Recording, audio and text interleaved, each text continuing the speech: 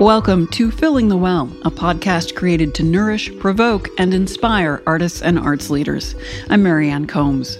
More than ever, finding points of connection across differences is key to creating strong, supportive communities. Arts organizations can play a part in making sure everyone, especially those who've been traditionally left out, feel like they belong. On this episode of Filling the Well, we're going to talk about what it means to be a truly welcoming organization and what steps arts nonprofits can make to connect with their communities. My guests for this conversation are two Twin Cities artists whose work is grounded in community and belonging. Ananya Chatterjea is the founder and artistic director of Ananya Dance Theater and the Sean Graham Institute for Performance and Social Justice. Ananya Dance Theater centers women and non-binary people of color. Its performances are not just artistically powerful, but often serve as healing community rituals. Ananya, welcome. Thank you so much for joining us. Hello. We're also joined by longtime Ananya Dance collaborator and stage director, Marcus Young. Marcus is a behavioral and social practice artist who creates work for the stage, museums, and the public realm. He's served as artist in residence for organizations ranging from the City of St. Paul to the Minnesota Department of Transportation. Marcus, thank you so much for being with us today. Hello, and thank you. Marcus, so much of your work is grounded in awareness, whether it was with the St. Paul Sidewalk Poetry Project you started years ago, where people would suddenly be walking down the streets and come across a poem under their feet, or with your Don't You Feel It Too practice of dancing in public, and something that often feels so intimate and awkward, but then doing it out in a public space where nobody else can hear the music but you. When you think about spaces that make you feel welcome, what comes to mind for you in terms of people who are doing this well? And what do you feel or notice when you're in those spaces? Well, I think I first notice that so many spaces are unwelcoming. And what is that experience like for you? What are you noticing when you walk in those spaces? Well, it can be so many things. That goes to, all the sort of foundational principles that has brought this world into the being as it is, whether it is related to identity, how we look at each other, how we treat each other, the time or lack of time that we take to be with each other. So welcoming and feeling belonging is actually a constant practice. I wanted to jump in because one of Marcus's and mine, one really crucial part of our long-term collaboration has been to help audiences, particularly our BIPOC audiences, feel seen inside of the work. And it's been my desire to invite audiences on stage. And we've, for a while, we've invited people in. And that crafting of that invitation, Marcus and I have really, really gotten deep into figuring out, how can we invite people? How can they feel safe? What is needed for them to feel seen and safe and see their stories? So, when you said in the beginning that so many times belonging is about organizations, predominantly white institutions saying, okay, how can we create access? I'm interested in how I can dance stories, that actually are reflected in the eyes. So when I look out into the audiences and offer my dance, we have a mirroring. We have a moment of seeing, yes, this is your story. And people are saying, this is my story. We're dancing with each other. So that mutuality, that gaze, that gaze that we call also darshan, when we see each other, I see you, you see me. This is very vital for us. But having audiences also on stage at some moments, inviting them to gesture and inviting them into breath as well has been so much part of Marcus's and my deep collaboration. What all of these examples speak to is the need to do the work, that it is not just a matter of, well, if we check off this box and check off this box, then they'll come.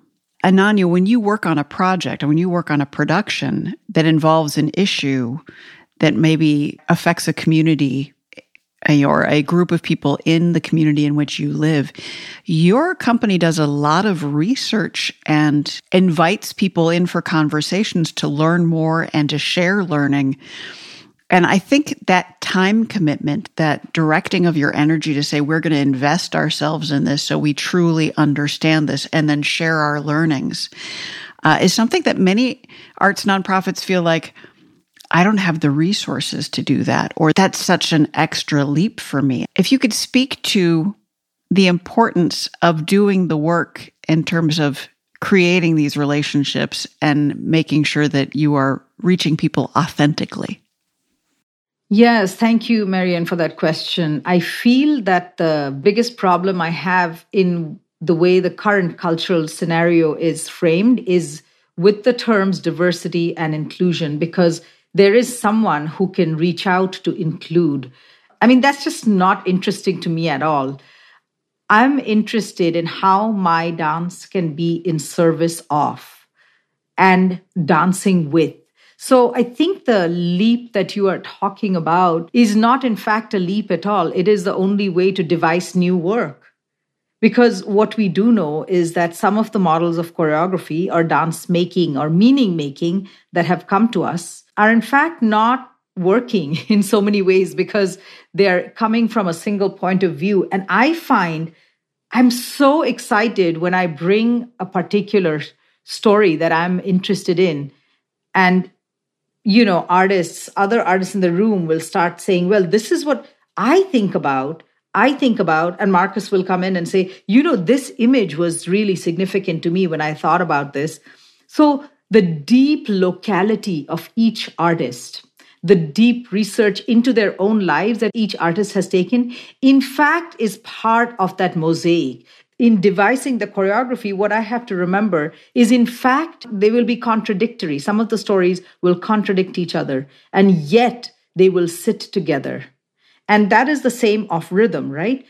If someone is doing a 4/4 rhythm and I'm coming in with a 3, I'm going to have to listen carefully so my 3s sit in the middle of their 4s. In the same time they're coexisting, we can share space, we can share time, but come in with our differences. That's a training. That's a training of listening. And I think the practice of footwork has really taught me that. Marcus?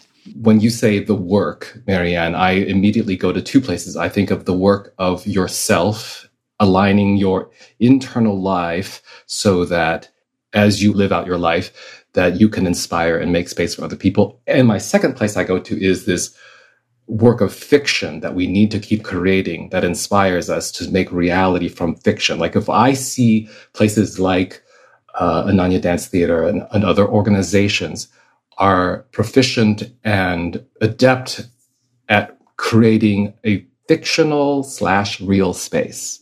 Yeah, a place that we yearn for, and that they're working to make this space reality. But I want to try to be a little bit more helpful than being at the internal level and at this grand fictional level. And that is a moment in the very beginnings of my collaboration with Ananya in the rehearsal room as stage director, and as I'm trying to understand how this company works. And something about the opening of the show wasn't quite working for me. I was trying to figure out, well, what can I do? Because it's quite a strange thing to have both a choreographer and a stage director in the room. But maybe this is a good tip or hint or indication to an organization how it needs to be less linear. Okay, already in that example. So here I am as Ananya. I'd like to make some suggestions, but my suggestion might upend the opening of this whole scene that you've created. And she just said, no, go ahead, do what you need to do. Let's try. Okay, so that's indication number one. The invitation to come and do what you need to do to be yourself, even if we don't know each other all that well. So I gave a few instructions, and in the snap of a finger, the whole scene came to place.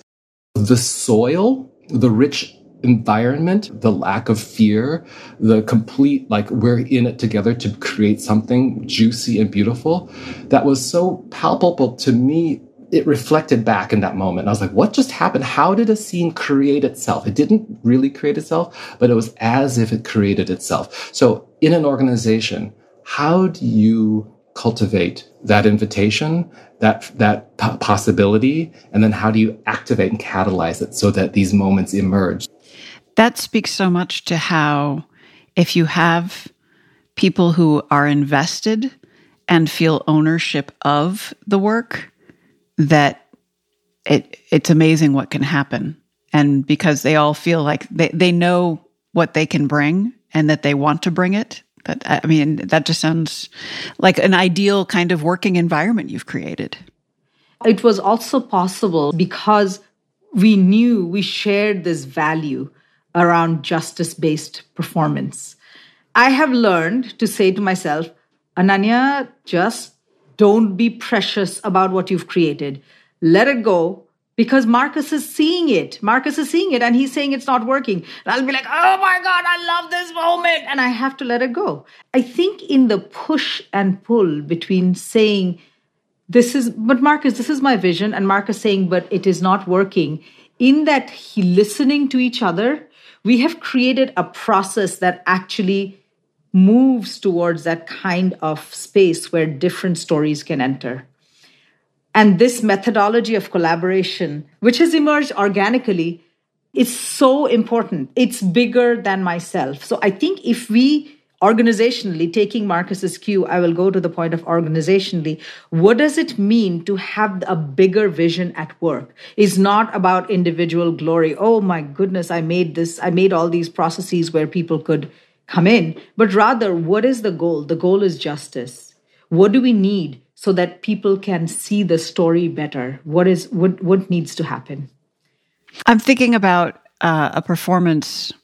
Is it a performance or is it a ritual? I don't know what to call it. That you choreographed, led this past summer in the neighborhood where Ananya Dance Theater is based. And just how powerful that performance and ritual was in terms of creating healing for a community and bringing people of different walks of life together. I wonder if you can talk a little bit about what happened this past summer. Yes, it was a dream project for me. And it took everything to make it happen. When we moved into the Shangram Institute, we were actually broken into several times.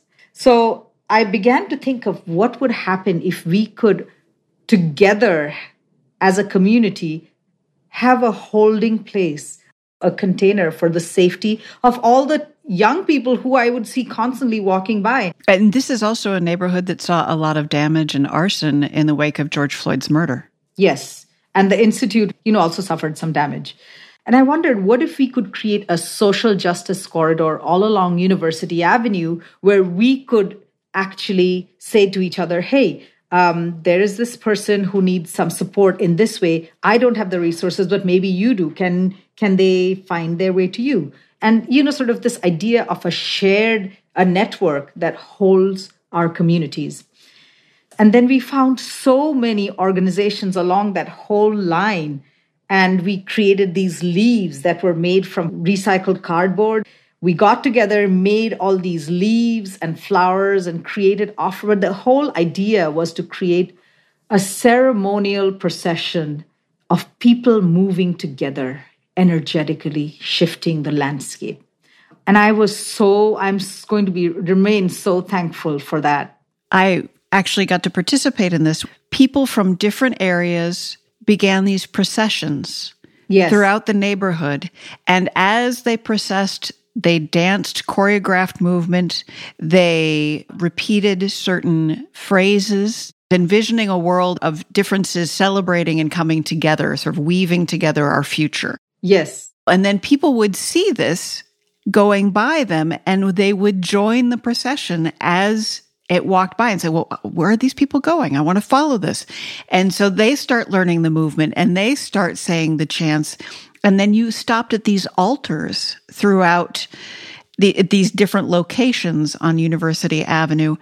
And then you all joined together at one location, the three different groups, or I don't know if it was three or more, but to see this sort of ritual play out in the neighborhood itself, it felt very healing and powerful in what is considered a very urban area to feel something that was so natural and organic, but also very artistic and beautiful, in a very concrete space. So I think about how you took your organization out into the community to make those connections. And oftentimes organizations are saying, you're welcome to come here. Come on in. You're always welcome. Why don't you come in? But what you did was you took yourself to the community in a way that was very palpable. What I loved about that was how different artists took initiative. Some people brought their own instruments. While I created the choreography, some of the procession was also, I invited improvisation on that theme. So there was this young artist, this young man, Dakota man, Cruz Novotny, who wore his moccasins and brought sage from his place and danced with us in a very different way. He was part of our summer intensive. But what he brought was a different way of youth leadership. And I was moved to tears because he was so beautiful. Marcus, I wonder, I think of you as being such an expert in ritual and space. And I wonder if you have thoughts on that experience this past summer, that event where people were coming together in the city. The power of an event like that to be transformative, but also to be a way of connecting, how we connect with community by showing up in community, by holding space like something like this. Yeah. I think for me that what happened this past summer, and I just got to be a participant and someone who could enjoy this. I go back to this idea of, what was made was so beautiful that it feels like it can only exist in fiction, but actually it's right here in front of us. So I'm going back to that sort of fiction and reality relationship. And so you get to live in this fiction. Ananya and others made this sort of river of care, this river, there is no river. This is a very concrete-based place. But the love and the movement and the care made it feel like a rich, nourishing river that connected various places and helped heal our relationship to those places. So part of that is making space where you can just hang out. And here I want to tell another little story. I'm hanging out at Shangram, and because you can just be yourself, right? There aren't that many places where you can just be yourself. And because you can just be yourself, you can ask silly questions. And I'm sitting next to Uncle Douglas Ewart, and I'm just about ready to start a 2-year relationship with, of all places, the Minnesota Department of Transportation. They're exploring what it means to have an artist in residence within an organization. And let me tell you, I think every organization should have an artist in residence. Even an arts organization needs to have an artist in residence. And so here I am about to start an artist in residence gig with MnDOT. This is a 5,000 person agency. And I said to Douglas, I have no idea what I'm going to be doing with MnDOT. What do you think I should do? And he said to me, not missing a beat, he said, turn the highways into rivers. Right? That was his sort of like drop of wisdom. And I have held that phrase, turn the highways into rivers, for the last 2+ years at MnDOT. And I know he means that figuratively and literally and spiritually and emotionally. You receive a phrase like that in all its dimensions. You cannot go to the place of like, well, we can't, engineering wise, we can't turn all the, no, that's set it down, back away from your linear thinking, embrace the beauty of this fiction and figure out how the reality emerges from that. So for 2 years I've been there, and I'll give you one small example. This is about space. So they have many, many uninspiring, neglected, beige rooms, conference rooms within this agency, and how we got here is another story, another podcast. But here we are. And so I said, you have this unbeloved conference room 820 on the top floor of the transportation building, which is just 2 buildings down from the Capitol. No one loves this room. That's what I keep hearing, but you use it because you have to do the work. But you don't understand that you're missing out on how we can gather more beautifully. So could I commandeer this conference room 820 and change it into the land acknowledgement confluence room? Okay, so play on words, not just a conference room, but a confluence room. And here they are, in the midst of figuring out, well, what is land acknowledgement? What is land back? As a whole, there are many people within MnDOT who understand land acknowledgement and land back, but the culture doesn't allow land acknowledgement and land back to surface. So I wanted to make a space, a placeholder, the purpose of which is to shift culture 1 degree only, because it's just one conference room. And how did you do that? Can you describe the room for me so that people can understand how it's different? Yeah, first of all, the room originally was literally beige, and the table and the chairs in the center of the room took up all the space, so that all you could do was sit around it and be at the edge of the room. And then the posters that used to be there, they were like from the 90s, I think, that said like words like goals, and then like a winding path, that kind of thing with some leaves. So what we started by doing was just imagining the space as a space of care and a space of nourishment. So we took out the big table, we took out all the bulky chairs. We brought in, yes, yoga mats and meditation cushions. There will be, fruit and granola bars in the room for people to come in just for that purpose. We turned the water cooler just outside into a place where you can pick up a little blessing card, so you connect to the water and you're not just filling up your water bottle. You're saying, hey, take a little prayer card that says, oh, I am grateful for this water that nourishes me, and I understand the connection that in this water cooler to the greater water outside of the space. So all different strategies to awaken your senses and awaken who you are as a human being and see other human beings, not just workers. But then renaming the room the Land Acknowledgement Confluence Room and trying to create a space that does that title justice, which, in addition to all the nourishing things, I was also exposing some of the past injustices. So on the walls are quotes from fellow MnDOT staff that said, what we did was wrong. Whether that was Rondo or whether that was digging up graves of native burial grounds, so like reminders that what we do, we have to be very careful. We have to be very thoughtful about what we're doing. And so we're in the midst of finishing that now. The space allows you to feel like a whole person. People walk in, they're like, oh, yes, the previous space, that beige space that denied my whole being, was just treating me as a worker. But here I get to understand my identities and other people's identities. So I can relax, I can breathe. No time more important in our history, recent history at least, is the importance of breath and breathing. So here I can breathe, I can be myself, I can find inspiration within the art on the walls. I gave a little presentation about this idea to senior leadership, and the commissioner was there. And the commissioner said, we need more of this.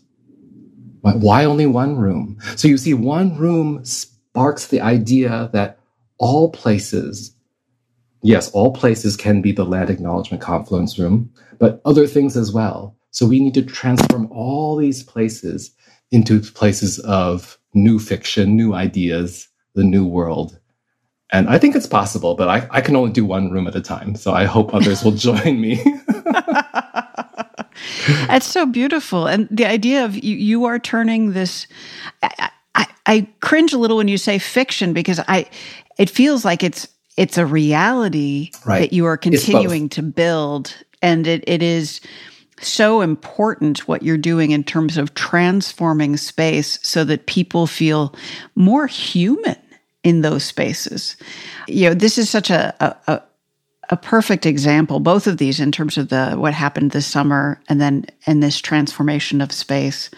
I'm wondering what other advice you would have for people who are seeking to make authentic connections with their community, but maybe they are not as schooled in this as you are. They are in the beginning of this path. So where do you point them? What direction do you point them in? Ananya? I would point them deep into themselves. I understand as a parent what happens with I understand Black Lives Matter from the perspective of being a parent. If I could not tell my child to go outside and play for a second, the fear, my daughter is 25 and I have to make her text me when she reaches home every night because it's too much for me. I worry about her. So what is that? How does the mother of a Black child feel when this level of systemic oppression is constantly out there? So I feel that could be my child is the first thing we have to go to, or that could be my brother, that could be my sister. It's, I think to understand each other in relationship, this word Marcus keeps bringing up, the relationality, whether we like it or not, to understand that and to understand how sometimes systems are such that they perpetuate themselves, right? So that we are often involved in creating harm, even if it wasn't an intentional act. That, looking at oneself is actually the first way to begin connecting with each other.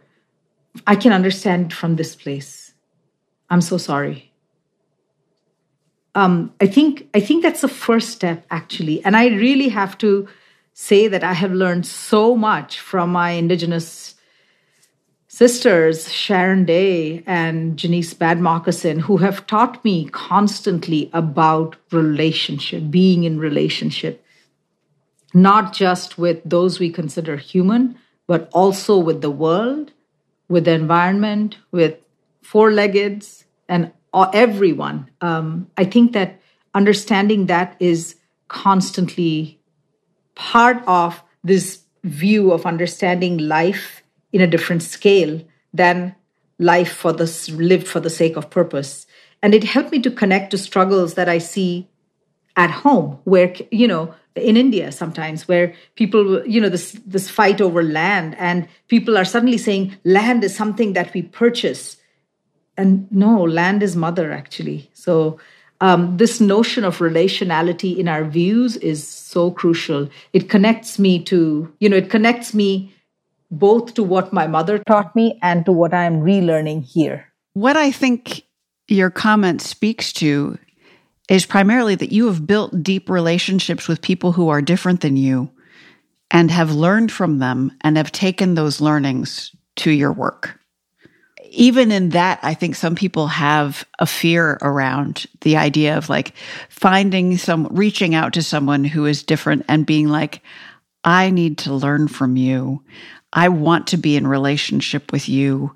I want my arts group to do a better job of seeing you and welcoming you. For some people, that is still a very scary thing. So how do you go about, for you, it's second nature now, but how do you go about creating those relationships and those collaborations? I know that nobody likes to be included because they are politically expedient. I know that, and I know how icky that feels. So it's because I'm genuinely interested in what their story is or their craft. I'm moved by it. So I want to do that. I'm genuinely interested. And I think that is the best recipe. Wow. What, so amazing what you did. So I think if we can move away from the capitalized notion of art and think about I think about, Chamatkar Asana, whether your heart opens in wonder, right? For the heart to open, so for your upper body to open, your rib cage has to remain closed and your navel to spine has to remain connected. So when I can stay grounded, my heart can open, in other words. So I think that making space in my heart for difference and being amazed by colleagues, when Marcus floats through the museum, that early project many years ago. At the Minneapolis Institute of Art. Yes. And, sort of things like that. It's just like, wow, how did they come up with that? That's so fascinating. I think being available to be amazed by others is actually what creates rich collaboration, because you realize, wow, the work can be bigger, everything can be bigger. And I love community. I have to say that the idea of dancing alone is just boring. I want to be with my people.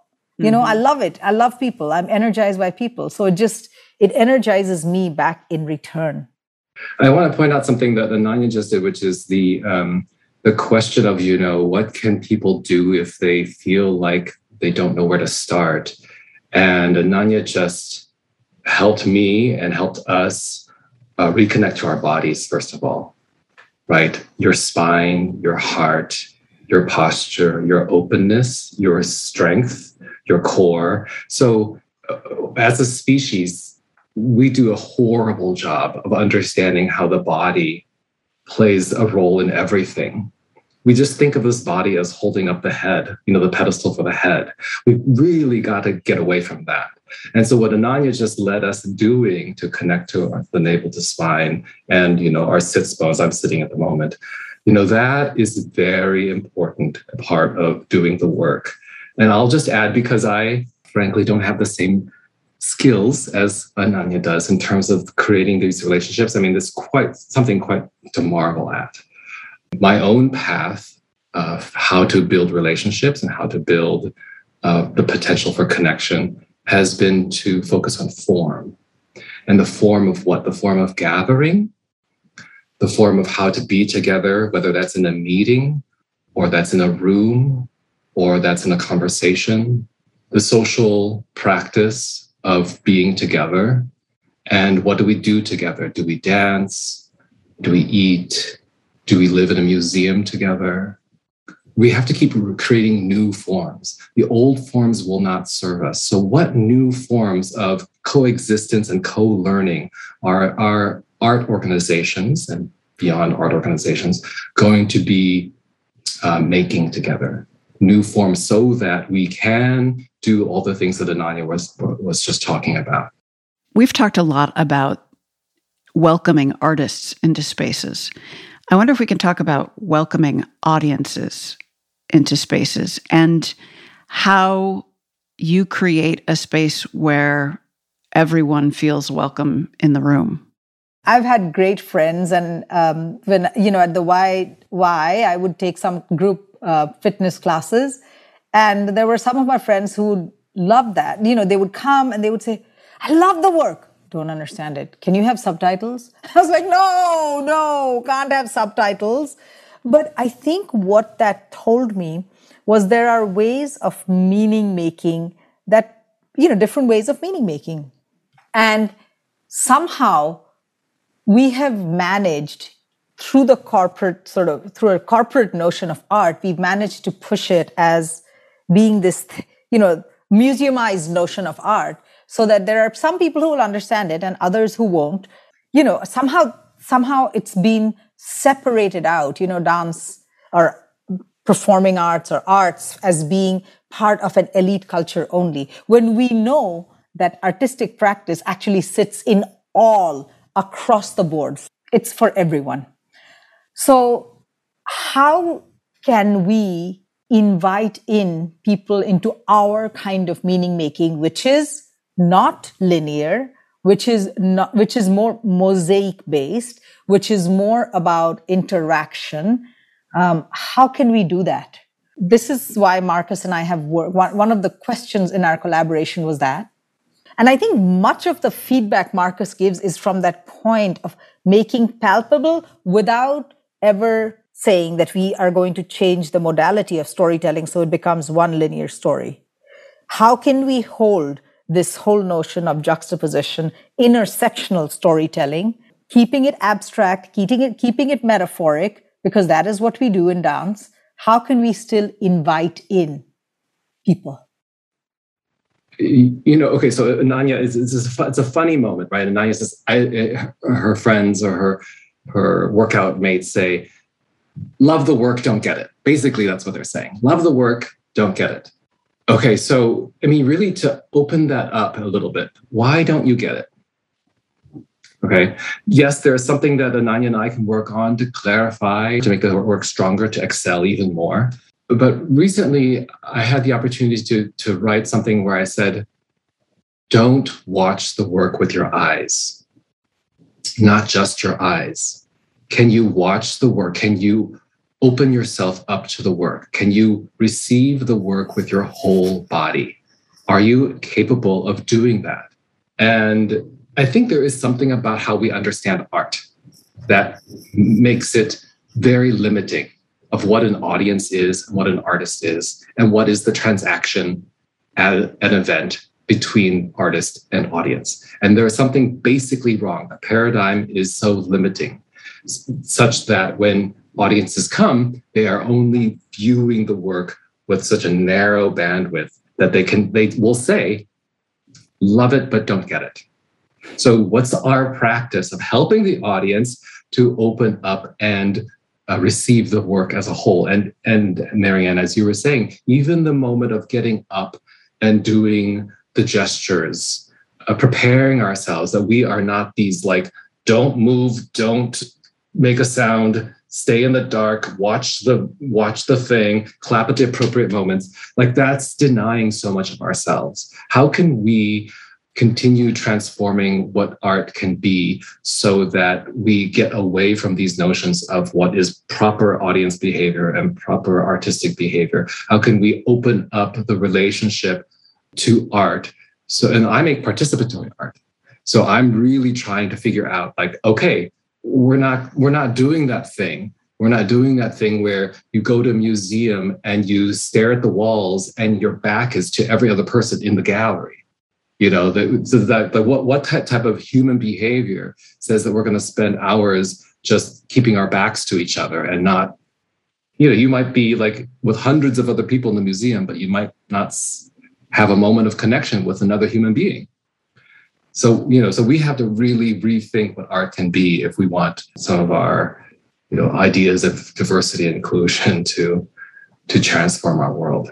I would love to hear how you came up with the land acknowledgement that started your most recent show and how that became a participatory event for the entire audience. The land acknowledgement is actually, so it's something, that you experience, a land acknowledgement that you experience is actually a shortened version of what we do in our practice. So in traditional performance, in Indian traditional performance, you begin and end practice or performance with pranam. Pranam is salutation, and it is really a salutation to the earth. The earth, we are doing footwork on the earth. So we need to ask the blessing of the earth before we do that. However, we are here on indigenous land. So we workshopped a lot with Janice Bad Moccasin, important Dakota leader, and Sharon Day, an important leader in the Anishinaabe communities. And I created our pranam based on that. So the land acknowledgement is not a statement, oh, we acknowledge that we are on this land, but it is in our body. And I understand 100% the weight of putting something in your body. Every day I am going in and I am holding up Mini Shota Makoche. Every day I am saying Zagi, which is love. I am saying Mitakuye Owasin, which is we are all connected. My breath, my body, my voice are all connected in the articulation of that. I believe that has weight. I believe that shifts me. So, we were talking about Hui inviting audiences in.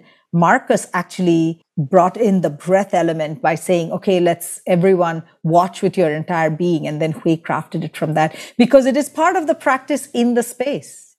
And just as somebody who was in the audience and who has witnessed so many land acknowledgements of varying effectiveness, to actually be invited to stand, breathe, and say these words in indigenous languages with you before a performance felt so much more grounding and real and stayed with me in a way that it wouldn't have otherwise.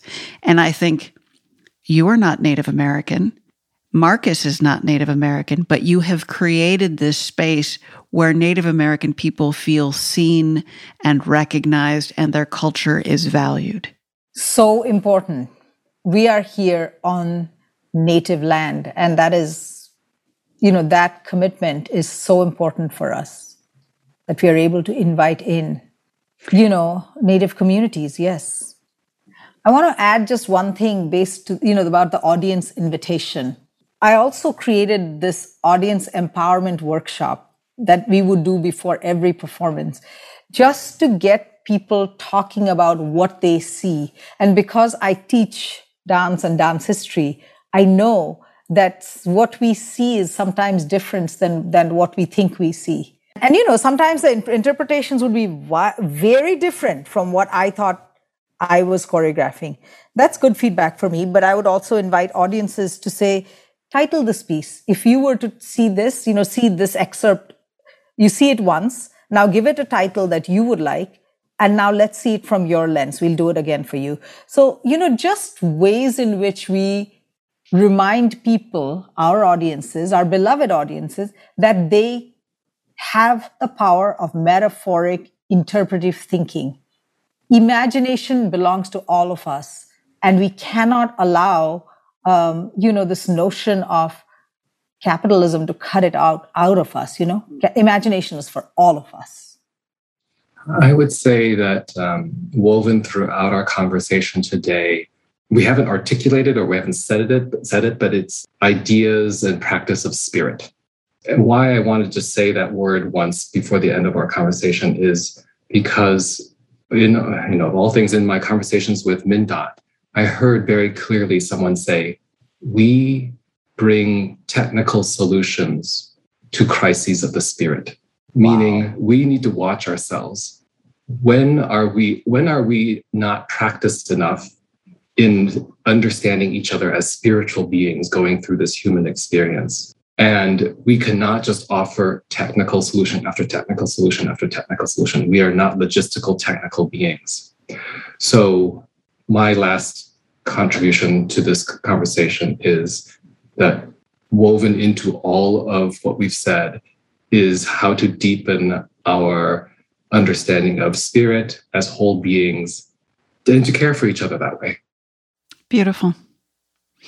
Thank you so much to both of you for being here today. Thank you. I love the invitation. Yeah. Yay. Thank you very much. You've been listening to Filling the Well. Our guests for this episode were Ananya Chatterjea, founder and artistic director of Ananya Dance Theater, and behavioral artist Marcus Young. I'm your host, Marianne Combs. Want to dig deeper into the ideas behind this episode? Visit the Arts Midwest Ideas Hub. It's a collection of free, curated articles and tools to help creative leaders foster growth within their organizations and communities. Go to artsmidwest.org/ideas for more.